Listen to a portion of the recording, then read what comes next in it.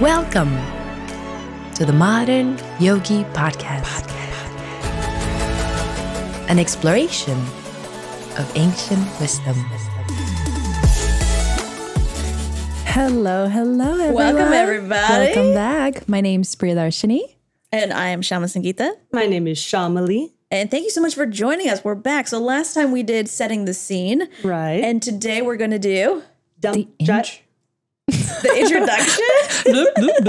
doing the introduction. Love it. I'm super, super excited. Thank you all for coming back. Thank you all for joining us again. So we are using Srila Prabhupada's Bhagavad Gita as it is. So we'll be going through different page numbers and talking through the introduction. So we'll be like, all right, here are the main points on this number and this number. So feel free to grab your Gita now and follow along. And in case you didn't hear our previous episode, the Gita is basically part of one of the most ancient bodies of knowledge that answers questions like, who am I? What is the universe? And how can I basically be happy in this material world? It's a really, really important book, and we're super excited to dive into it. But before we get into the introduction, let's do a quick recap of setting the scene, because there's a lot going on here, right? So why are we on a battlefield? Okay, we remember there's two evil brothers, right? What are the names? Dhritarashtra, which I cannot say properly. So we're going to call him Evil D. I like to call him Evil D. And who's the good brother? Pandu. Okay, so those are the two brothers. And then the evil brother has 100 evil sons. Yes. Oh, Lordy. Contraception wasn't a thing back then, right? And then the good brother. Not how it happened, but okay. I know, there was like, we're not going to get into that. But, we're not going to get into that. And then Polite Pandu, the good brother, had how many sons? Five sons. Okay. 5 indeed. So, and then Polite Pandu dies, kind of like Mufasa and Scar, right? The Polite Pandu dies. Yeah. And then there's this epic battle of like, who's going to inherit this land? Right, because basically Evil D, he was not only blind in his eyes, a little blind in his intelligence, and he wanted to take hold of the kingdom, not give it back to its rightful owners. And, you know, they were very gracious and tolerated a lot, basically, up until the onset of this war, which was inevitable. Yep. And so there's 100 evil sons versus the 5 good sons, and that's sort of the basis of this battle. That's why every time you look at any picture of the Gita, they're always on a battlefield. They're always riding horses, and there's so many like soldiers and whatnot, because it's this war over power and land, essentially, right? Yeah, and it's a war between good and evil in a sense, right? Right. Represented by the Pandavas and the Kurus, justice, injustice, or dharma, adharma. Yes. That's right. And who are the two main characters in the Bhagavad Gita? So the first one is Krishna, and the second one is Arjuna. And how would we remember this? So basically, Krishna's coming down and playing a role through this whole epic, because the Mahabharata is happening in a time when thousands of years ago, a whole chaos is rising, evil rulers are taking over control, and Krishna wants to come as in the position of a friend, a cousin, and basically reestablish dharma, which here we're understanding it as justice, law, and legitimate rule. So he is urging Arjuna in a direction of justice. Right. And Arjuna kind of represents us, right? He's like kind of the dude that's like, oh my God, what am I supposed to do with my life? What is the purpose of my life? And so he's kind of like the person who's asking the questions that we ask when we're going through existential crises in our life. He's basically going through a full-blown anxiety attack on them. Yeah. So this entire book, this entire Gita is one giant conversation between Krishna and Arjuna. And I want to point out, you know what's the beautiful thing? It's a conversation that is ever evolving. We're now partaking in part of that ancient conversation by keeping the content alive. Yeah. And this conversation happened how many years ago? Like 5,000 years ago. 5,000 years ago, right? And it's still relevant to like modern day society right now. It's incredibly interesting how accurate it describes our lives even right now. So. Right, because it's not that, this is some ancient world that has nothing to do with our day-to-day life. All of the concepts that took place on this battlefield are applicable into our moment-to-moment decisions. I love it. So with that, let's start the introduction. If you guys could lead us in the invocation, that would be awesome. Nice. Let's do it. Om Jnana Timirandasya Jnananjana Shalakaya Chakshurun Militam Yena Tasmai Shri Gurave Namaha. And so basically, what does that mean? This invocation that we're going to do every single time is we're basically offering respect to our spiritual teachers and our gurus that have come before us, that have given us this guidance. And so it's kind of like a, hey, thank you so much, and a prayer of gratitude. Right, and trying to get ourselves into the right mindset to approach these concepts, because it's all through mercy that we receive even the knowledge and the lenses with how to read this. Love it. All right, so we're going to, in the introduction page, I think page 1 is invocations, right? Yes, Right. the page 1 is invocations. But can I say something Yeah, real quick? So for absolutely. the introduction, I think a lot of people think introduction is like, oh, this is going to tell us kind of where to start, what it's about to happen, sort of like the setting the scene. But in this case, introduction is actually taking bits and pieces from the book and kind of giving us context. And so it's good to know that it's a lot of information, and we're just going to try to go down and kind of page by page and mention some of the most things that stood out to us and some of the things that it would be good to know for the future of continuing to read this book. The nuggets of wisdom that are going to play out through this story. Yeah, Right. because there's 31 pages in the introduction, let's be honest, guys. And we're not going to go through all 31 pages, but we will give you the beautiful little gems of wisdom. So where do we start off, Shama? Page 2 and 3. Yes. Okay. So we start off with the Bhagavad Gita is the essence of Vedic knowledge, right? So that, what does that mean? I mean, I think it's like, what is Vedic knowledge, right? This is an ancient knowledge that has been thousands and thousands of years. And there's so many, if you look at, Eastern scriptures, there's so many of them, but I think this is the gem. This is the heart of hearts. And so if this is the only book that you read in your whole life, this is the gem. This is all you need to do. You're made. It's an interesting tidbit. Basically, the writer had accomplished so much in his life and was still feeling a sense of dissatisfaction, which for a personality of his stature, he should be in complete bliss. So he was thinking, why am I still feeling dissatisfied? So he took all the writings of the Vedas and tried to put it in the most comprehensive. This is, like Shama said, if you're going to read one book, you want to dive into the Gita. Right. So there's a couple of things that we were going to go through. And one of the main things it says is kind of how to understand in what mood and how do we digest sort of what the Gita has to offer to us. And one of the first thing it says, it gives you an example. Like here on page 2 and 3, it says, if we want to take a particular medicine, then we have to follow the directions written on the label. We cannot take the medicine according to our own whim. Similarly, the Bhagavad Gita should be taken as it is directed by the speaker, Sri Krishna. Right? So we want to take the words and not just sort of make up our own.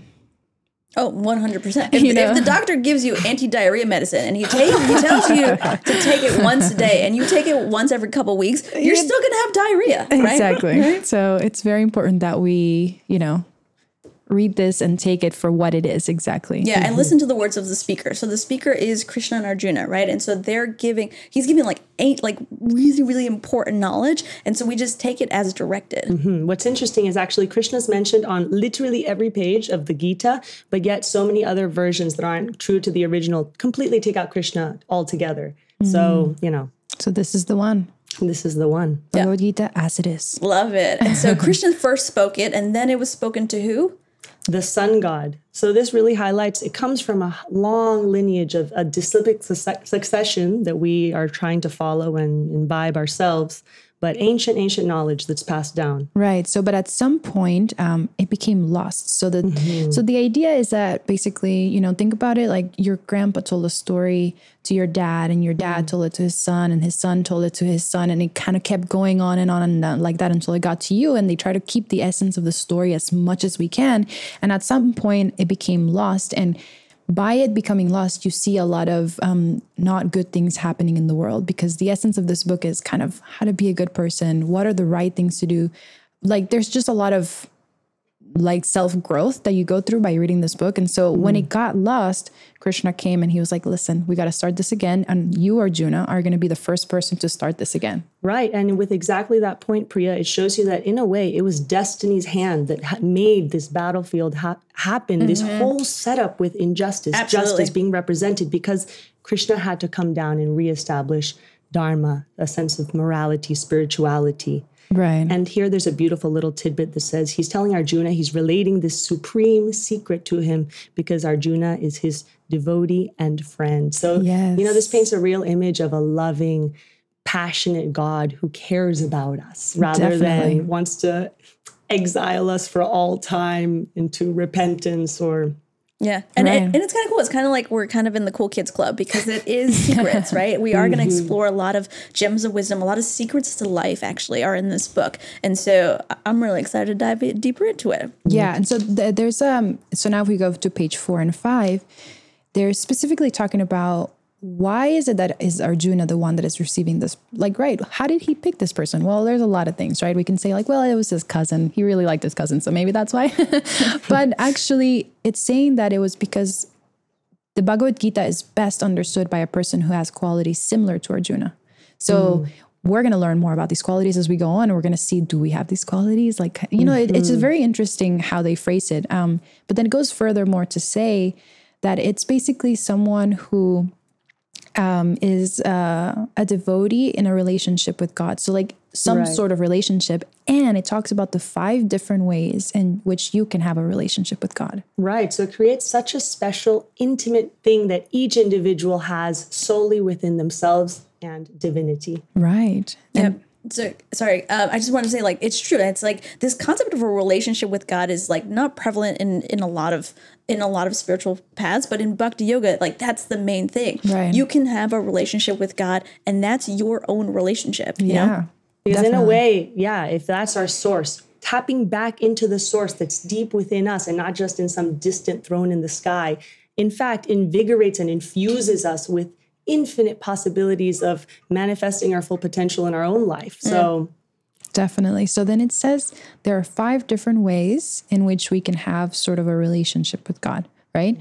Number one may be a devotee in a passive state. I found that to be so interesting, but let me just number them all, unless you guys want to take another one. Okay. Number 2, you can be a devotee in an active state. Number 3, you can be a devotee as a friend. Number 4, devotee as a parent. And number 5, you can be a devotee as a conjugal lover. Now, I just want to say also, these are very deep, elevated states that, you know, they really outline, do your duty, don't be attached to the results, and try to imbibe that service attitude. And this will unfold in time. It's not that right off the bat, I know what my secret relationship will be. It's something you'll be gravitated towards when the time's right. Yeah. And for me, like I like to think of my relationship with God as like I'm talking to a buddy, you know? Yeah. I talk to him very colloquially. I'll be like, hey, dude, you know? But my mom likes to see her relationship with God as like she's God's parent, and like there's like baby Krishna that she likes to take care of. And so like it's a very different relationship. And the beauty of it is that you can have whatever relationship that feels right for you. Yeah, it's amazing. And it's also, I mean, I found it very interesting that passive and active are ways in which you can have a relationship with God. And I was trying to think like, what does that look like, right? Like, what does that look like? Maybe it's someone who kind of grew up with a Bhakti tradition or maybe a Hindu tradition, and they were just kind of disconnected from it. They didn't really plug in. Like me. Right? Yeah. I mean, there we go. How many relationships in our lives currently with friends, are they active or passive, right? Honestly, that's actually a really good point, right? You have like acquaintances and like you kind of like, yeah, I know that you exist and you matter to me, but you're kind of over there, right? Where actively it's like, I want to be your friend. You know, the way I also try to see it, to bring it down to a very real platform. In this world, any relationship we get in even a loving relationship, the more time you dedicate to that person, that relationship, the bigger the presence of that person will grow in your heart and your mind. So Love connecting that to this is the ultimate relationship, a very real personal one that we're trying to establish. Yeah. And so basically it's just saying that most of us, this relationship with God is eternal. It's always been there. We've have a connection to him no matter what. And this is called Swarup, but we've forgotten that relationship. So like through this book, we're kind of rediscovering and kind of figuring out, where do I fit in? Am I passive, active, a friend, a parent? What is it how am I connected, right? So through service and the right attitude, we can rediscover that. Love it. So next pages, 6, 7, what are the points there? All right, I think it's important to talk about the spirit that you should read this book in, right? And I think the spirit should be similar to what Arjuna had. He was seeking guidance. He also respected Krishna a lot. He also had a spirit of devotion towards listening to what Krishna had to say and actually acting upon it, right? So I think it should be in that mood. Right. It says, unless one reads the Bhagavad Gita in a submissive spirit, it is very difficult to understand because it is a great mystery. Right. Haven't you guys spoken to anyone that comes at you with not necessarily wanting to hear what you're saying, but already their own preconceived notions and kind of attacking. And that's, and you kind of feel like, why would I even try to tell you something if you don't want to listen, really? You're not listening to me. That's a big one. Right. So we have to have that mindset going into this. And Priya, you said the word submissive, and a lot of times that has like a negative connotation to it. But I think we have to understand that humility is important because we don't know everything. We don't have all the answers to everything. So that submissive, I think it's in a, hey, like I'm here, my ears are open, I'm ready to learn type of mentality. Definitely. Right. That's definitely the meaning for sure. So then it goes to talk a little bit about what the purpose of the Bhagavad Gita is. And I'm going to read the sentence and then we can kind of break it down. Yeah. So the purpose of the Bhagavad Gita is to deliver mankind from the niche science of material existence. What does Let's that unpack mean? that. Nescience of material Thank existence. you for saying it correctly. Okay. Goodness What does that gracious. So nescience is ignorance. But even that, if we reread that with ignorance in there, it's still a little confusing, right? The purpose of the Bhagavad Gita is to deliver mankind from the ignorance of material existence. That's still...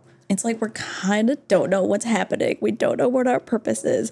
And this is just trying to break it down so that we understand what those things are. Right. Because you know what? Very simply, I think everyone could attest. Aren't we all kind of uncomfortable, dissatisfied through so many moments of life when we're trying to just interact with the temporary nature, of the world? It's kind of like a fish out of water. When you take a fish out of water, it will die. So we're like this eternal being trapped in this material body, having a material experience, but consciousness that we all have is such a symptom of something greater, the soul.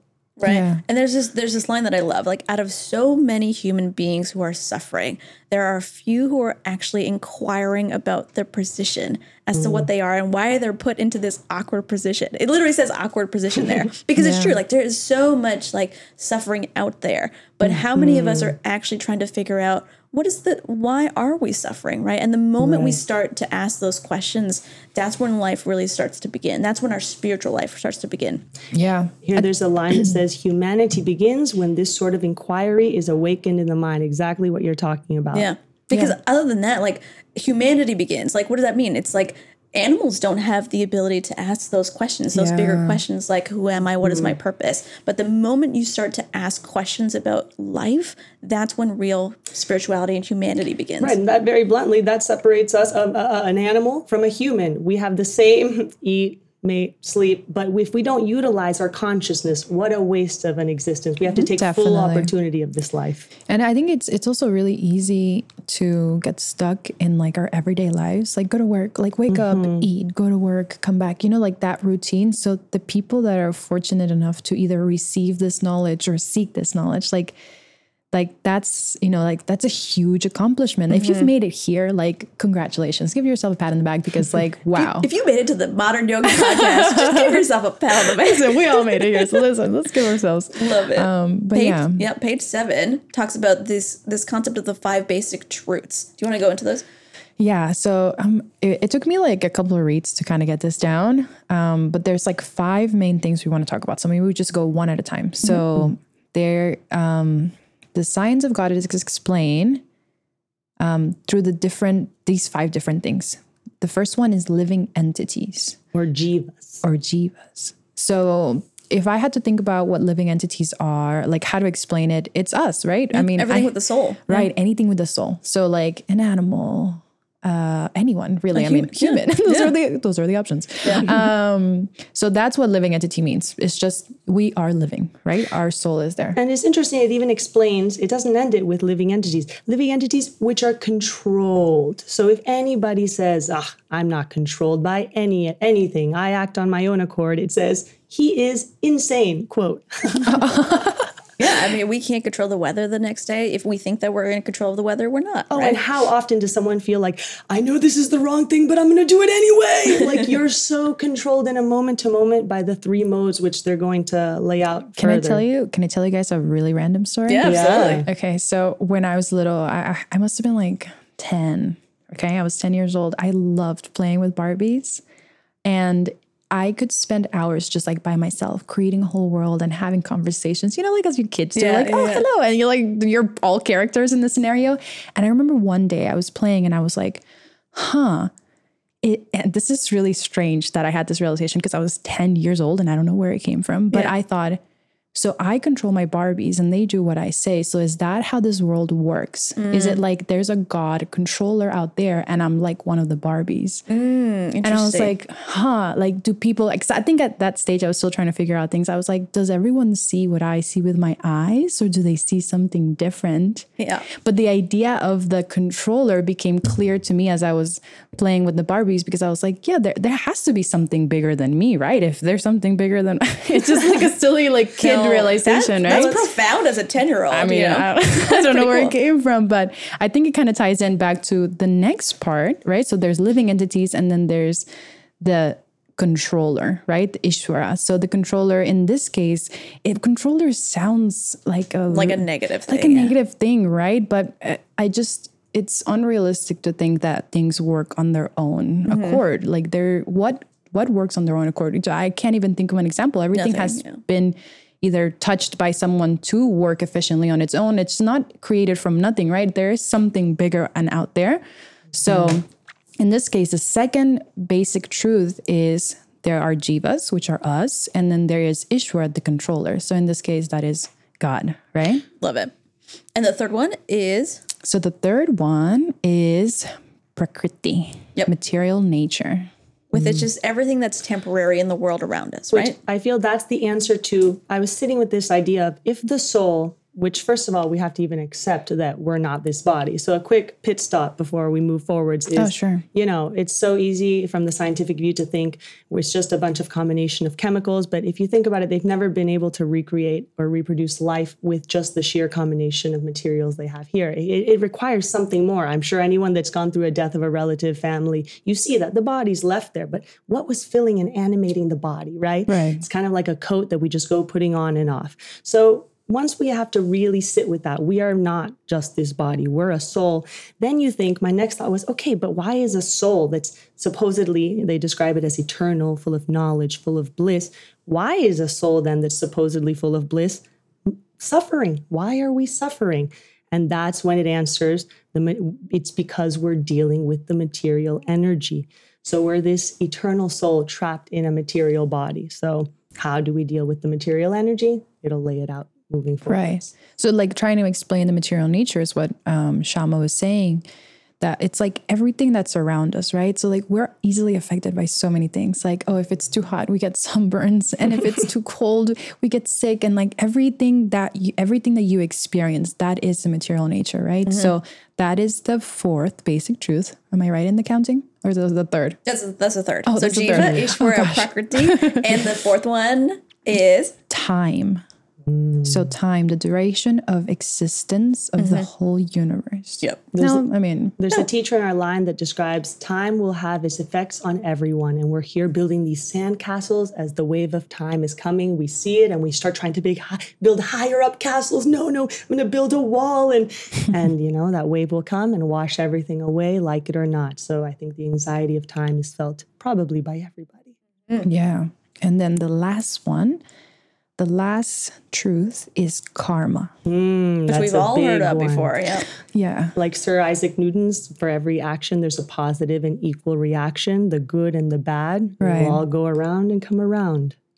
Yeah, I think karma is a big one. And I think as we get more into the chapters, like we'll talk more about it. But these are the 5 basic truths and that are entailed in the Bhagavad Gita. So let's keep going. Yeah. And so I think Krishna says something. He says on the bottom of page 7, he says, this material nature is working under my direction, right? And so like he is establishing himself as the one who's controlling everything, right? Because there's an example given where it's like a kid can look at a car and be like, oh my God, that's such a cool car. There's no horses pulling it or anything. But someone who's smarter than a child knows that there's mechanics, there's engineering, there's someone behind that who made that car go fast or slow, right? And so I think we need to understand that there's behind everything, there's someone who's moving all of those parts. Definitely. And it also talks about sort of the qualities of this supreme controller of Krishna. And it's talking about like a particle of gold is also gold. A drop of water from the ocean is also salty. And similarly, all of us, the living entities, have all the qualities that the Supreme Lord also has, right? Right. Kind of like but the in main candle, lighting different candles. It's still composed of the same basic structure of fire. That fire is transferred on. So Perfect. Right. If you're following along, we're on page 8 and 9. Any other main points on these pages? I want to say one quick tidbit about karma, which will show up many points throughout the book. But basically, you have good, bad karma. And our goal is to get beyond that. The transcendental perspective, we want to just bypass the karma and not acquire anymore. We want to get out of the elevator of going up and down in this roller coaster of life.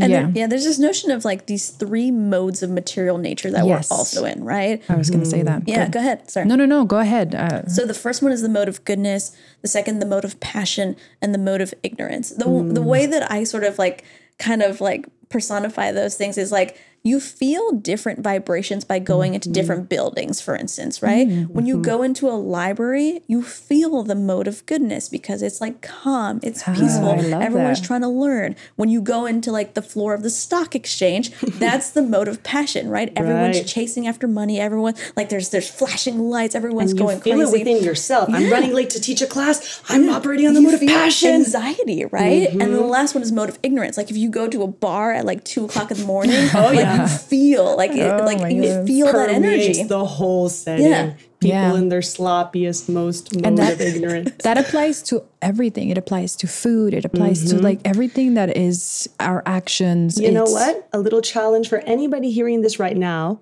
I will say, going forwards, try to sit with what modes are governing my actions in this very moment of my day. Because it's a combination, more or less, but some combination of those 3. Yeah. So basically, when we combine these, right, in different combinations, then that's kind of what creates karma, right? And I think, like I said, we're going to get into it more as we go on. But the idea is that if you are, let's say, I don't know, I'm just going to make up a random situation here. If you are in the mode of passion, right? And you are at the stock exchange building, right? And you're just like, I have to do whatever I have to do. I don't know what they do there. and you just bump into a bunch of people or you hurt them. That's creating karma because you're not centered. You're not balanced. You're not. And so you push someone gets hurt.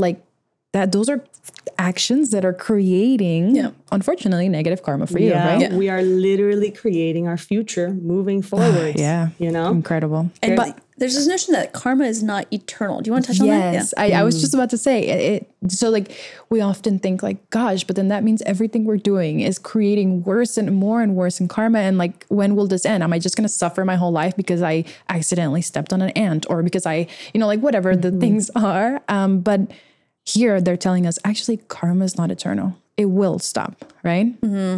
We are suffering or enjoying the results of our activities from time immemorial, but we can change the results of our karma. And how do we do that?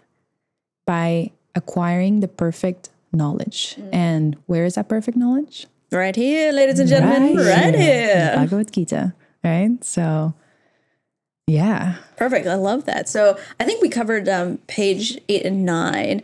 Anything on 10 and 11, team? One thing on 8 that's interesting, they say the manifestation of the world is not accepted as false in the Gita. Because, this all is so real to us. We're going through living our lives. And it's how can this all be like a dream? It feels real. But so many distant relationships, far off dreams, it feels like a dream from some far off time. So it's real, but the problem is it's temporary. That's why we're going to get beyond the modes of good and bad karma. Perfect. Right. All right, 10 and 11. Any main points, ladies? I think here it's sort of bringing up again these karmic activities that we're doing can be changed if we live in the mode of goodness and understand what sort of activities we should adopt, right? Right. It's because they're saying we don't have to seize the activities, go to, like we said in the other episode, go to the Himalayas and renounce your whole life, but rather we have to purify our activities. Right. And it's okay if you don't know what those activities of goodness are right now. There's a whole chapter later on dedicated to what are these activities. So we'll get into that. Yeah. And it's saying if you do behave in the mode of goodness or change your behavior, all these actions and reactions of the past activities can change, right? They will be sort of removed. But we first have to get free from the bodily conception of life. They say that is the preliminary activity for the transcendentalist. What does that mean, though? Right. Not that this is the ultimate goal, my own self, my beauty, my looks, my body, got to feed it, nourish it. No, because you know what? If I just nourish the body, is going to be like giving that fish out of water human food. We're not going to be ultimately satisfied no matter how much we fill our stomach. But if we want to become liberated, we have to first see ourselves as something so much greater than just this sack of bones we're carrying around. And it first starts with asking questions, right? Asking those deeper questions. Right. And so it kind of says that it talks about consciousness and what consciousness is. And it goes into like consciousness means like I am, right? Like I am feeling, I am doing, it's me, right? But then the reality is, and it comes back to the controller and the creator, right? That we believe that we are the creators, we are the enjoyers, we are all these things, but the Supreme Lord is actually the creator and enjoyer of everything, right? So like our goal is sort of to serve him. Yeah. And I know that like service usually has like a negative connotation, but we're serving people all the time. Yeah. Think of the most pure form of love that they say between a mother and the child. The mother spontaneously wants to serve and give and nourish her child, right? It's the more the child maybe reciprocates back and gives love, the mother wants to do it even more and is more endeared. So this concept of service, yeah, sometimes we shy away from nowadays. I don't want to serve nobody, but it's a part of our society and our relationships. Yeah. So beautifully there. It will come back. There will be more explanations about service. Service is a theme throughout the Bhagavad Gita. So You're right. definitely. There's this beautiful example on the top of page 12 about our human body, right? And so like, if you look at our body, our stomach is the main enjoyer, right? Everything that we do is to just satisfy the stomach. But once the stomach is satisfied, all the other limbs of the body, they're also nourished as well. Yeah. Which is kind of akin to like what we're trying to say is like, once we understand our service relationship with something greater than ourselves, it nourishes every other part of our life. You know, there's a line here on page 13 that says, the complete whole must have everything within our experience and beyond our experience. Otherwise, it cannot be complete. And I just think that's such a nice sentence that ties back to this personal, loving form of divinity or our source that we have, because how could we as humans have all the variety and personality when our source doesn't, right? It cannot technically be that we have more than the source. Right. And so now, I mean, I don't know if you want to add something to that. go ahead. I just wanted to say like now, like we've said a lot. There's a lot of content here and a lot of people may be thinking, but like, what? Yeah, you say the Bhagavad Gita is like all the knowledge is the Vedic wisdom, but like, how do I know that's true? And this is kind of a lighthearted example, and there will be many more that can kind of bring us this awareness that this is really proven. This is actually helpful for us. And the example here is that cow dung, which is animal stool, cow stool, Cow poo-poo. I'm like, oh, how do you say this? In the Vedic scriptures, it's considered to be a purifying agent, right? And if you talk to just any random person in any random country, they might not necessarily think of it that way. But actually, it has been proven by modern science that cow dung contains all antiseptic properties. And if you don't know what antiseptic means, it's usually what they use to clean cuts or wounds, it just actually purifying. And so that's a little sort of example to show that this book knows things that even we through research haven't found out yet. Oh, yeah. There's that. so many examples along that line that like later on when it came out, all the positions of the universe, it lined up perfectly with the ones delineated in the Vedic scriptures or where this Bhagavad Gita comes from. We need to do a whole one-day episode on that because that's all fascinating. Love that. It's all real. There's this one line that I love in on page 13 where it talks about like, is that this relationship with God is a personal relationship. There are other philosophies out there where it's like people worship in an impersonal way, like they worship the energy of God or the light of God. It's very different in Bhakti Yoga philosophy where it's like Krishna is a person. You can actually, you know what he looks like. You can actually serve in a very personal way. So it's very different. And in fact, I would say he prefers those spontaneous, loving relationships rather than fear-based ones. You know, like I work with children and children get it without knowing they get it. Whenever you tell them, you know, pray, God is in your heart, they'll start speaking to him like you said, Shama, like a friend, like a buddy inside, always listening. So yeah. Hey, dude, why did Sammy steal my juice box? what's going on? Help, God. Yeah, so I love that. So we're going to move on to page 14 and 15. Any main points from here, Shamali? Well, one of the ones that I just highlighted, again, it tries to emphasize there are 3 kinds of activities that are always going to be governed by different modes. So our goal here is to just try to elevate our consciousness to even be receptive to all of that connection, all of that divinity and inspiration. If you do, almost like, you know what, take on the case study with yourselves. Be willing to take the first step to do the experiment on yourself with all this rich philosophy that clearly outlines the steps, and then see the transformation that happens. Yeah. Can I take us back one bit? yeah, Actually, absolutely. I want to Yeah. address again what you were saying about like personalism and the relationship. yeah. There's this book that I love, and it actually explains it in a very interesting way. So I'm going to read this to you if you guys don't mind. Of course. All right. Suppose you're at a crowded party. You meet a man who says, I came with my wife. She's the love of my life. Looking around the room, you ask, which one is your wife? Is she blonde or brunette? I'm not sure. Well, is she short or tall? I don't know. White or black, fat or thin, brown or blue eyes? I have no idea, but I really love her. How can you love someone you don't even know? Oof. Right? So now if someone asked you who God is, would you fare any better?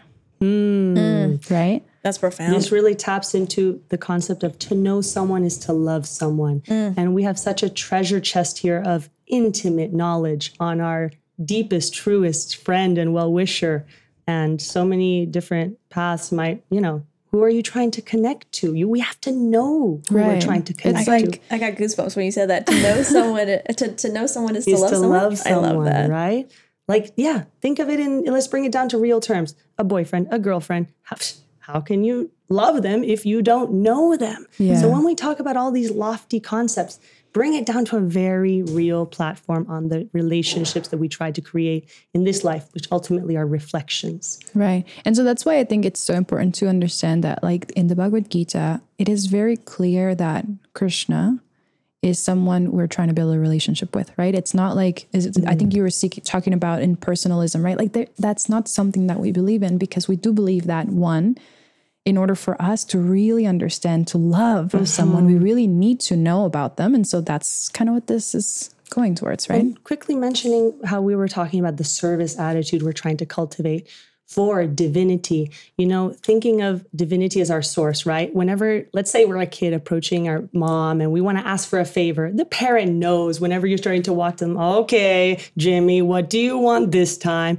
But imagine the kid approaches you and they want nothing, right? They're just like, I just love you, mom. Then as a parent, you want to give that child even more. So that's kind of a similar thought. God is not demanding us to serve him, but if you tap into that just natural cycle, it will flourish unimaginable results. Yeah.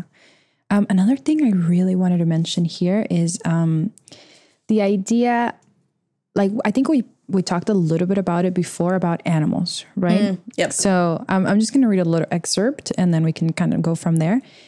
It's on the bottom of page 14. In this world, men are not meant for quarreling like cats and dogs. Men must be intelligent to realize the importance of human life and refuse to act like ordinary animals. I love that. That's true. Right? Yeah. So it kind of ties back with Shamali was talking about before about, it's not, there's a treasure here, and we have to realize that our lives are not just to like eat, mate, like these qualities that animals do. We have consciousness. We have the ability to seek beyond, right? And ask deeper questions. Right. Right. There's a sentence that taps upon what you're saying, Priya. Beyond this temporary world, there is another world of which we have information. That world consists of another nature, almost like an ancient one, which is Sanatan, eternal. Perfect. Okay, so Priya, you're the best. You're the best at explaining what Sanatan Dharma is. Oh, snaps. So Okay. if you could take Putting us you on through the that, hot because seat. I've heard that term before, and my mom has used that term before, but I didn't actually know what it was until Priya explained it to me. Okay. I'll try my best. So Sanatan Dharma is the eternal occupation of a living entity, right? So a living entity is us, people, person. So it's an eternal occupation. So It's like what we're meant to do, right? it's what we're meant to do, right? And like, yes. Little side note here, it says one of the teachers in our line explained the word Sanatan before we go into Sanatan Dharma. Sanatan means that which has neither beginning nor end. Eternal. Yes. Eternal. Amazing. So Sanatan Dharma is the idea of like an eternal occupation, right? And we understand occupation to be that which we're supposed to do. We're teachers, we're Surgeons, policemen, doctors, surgeons, whatever it might be. But that, like, to truly understand that, we have to understand kind of the difference between that and religion. And so in the English word religion, it's different in that sense that religion conveys the idea of faith, but faith may change. Whereas Sanatana Dharma is eternal, and it's just like what we're meant to do. And so to further kind of explain this, the idea is that as human beings, our eternal occupation is to serve others, right? And regardless of faith and regardless of anything, like, that's what we want to do. And so you might think like, well, do I really want to serve someone else? But you're already doing it, right? Like, whether it's serving capitalism, your boss, serving the society we live in. Right. Like, or as simple as like serving your friends, a mother serving her son, a wife serving her husband, a husband serving a wife, and so on. Like, these things are already happening in all kinds of capacities. And if you notice, like, if you literally just served yourself, right? Like, if you just fed yourself, went to work, like, you just did all things for yourself, like, would you be really happy? There's people out there who are wealthy, who have literally everything. And if they just live for themselves, they're still not happy, right? Because there's this sort of deep feeling inside that we're supposed to be serving others and serving something greater than ourselves. Yeah. Right. And I love that. So that's what in my opinion. That was beautiful, Priya. Thank you, Dharma means. Oh my God, I don't know. Yeah, it makes so much sense. Our eternal Dharma, because those titles, whatever job, whatever label you have, that's so temporary. That might be the Dharma of your body at the moment, but since we established we're not the body, we're an eternal soul. So what is our eternal Dharma? Yeah, and it's like it doesn't matter what religion you're in. Right. It's not about whether I'm Black or I'm white or Hispanic or I'm anything. Christian or Jewish, it really doesn't matter. It's really just like internally, there's something that is fulfilling beyond everything else that if you don't do it, you don't feel fully satisfied, and that is to serve. Right, because all of those are just different paths to the same end goal. And if we're truly spirits in nature, we need to reconnect to that. And it's through service that we're going to do that. Yeah. Right. And we're almost done with the introduction. So if there's any other main points that we want to chat about.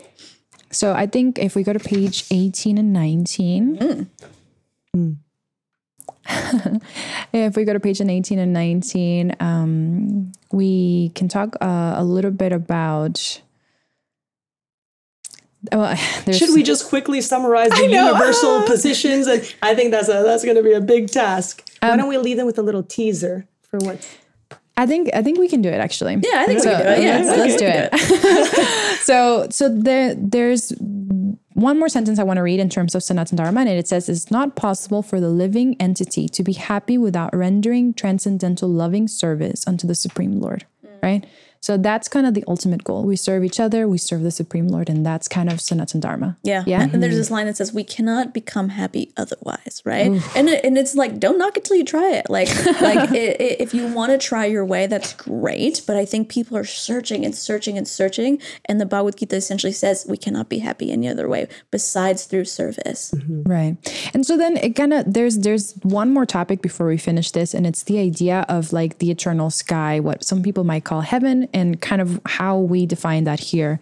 And so, Shamali, do you want to start it or? Yeah, just kind of, you know what, the first thing, I'm reconnecting it to karma, because we had talked about good actions lead to good karma, bad actions, bad karma. But our goal is to get above and beyond that, because you know what? There's the higher realms, the middle realms or earth, and the lower realms. And we want to not just be going up and down those realms. Yeah. We really do want to get beyond that to a transcendental, eternal location. Yeah. So there's 3 different types of statuses of planets: higher, middle, and lower planetary systems. And the Earth is actually in the middle planetary system. Right. So you can even see that play out. You have that duality, that good and bad, the yin and the yang. It's all around us. Yeah. So one who can approach the spiritual sky is not required to descend again to the material sky.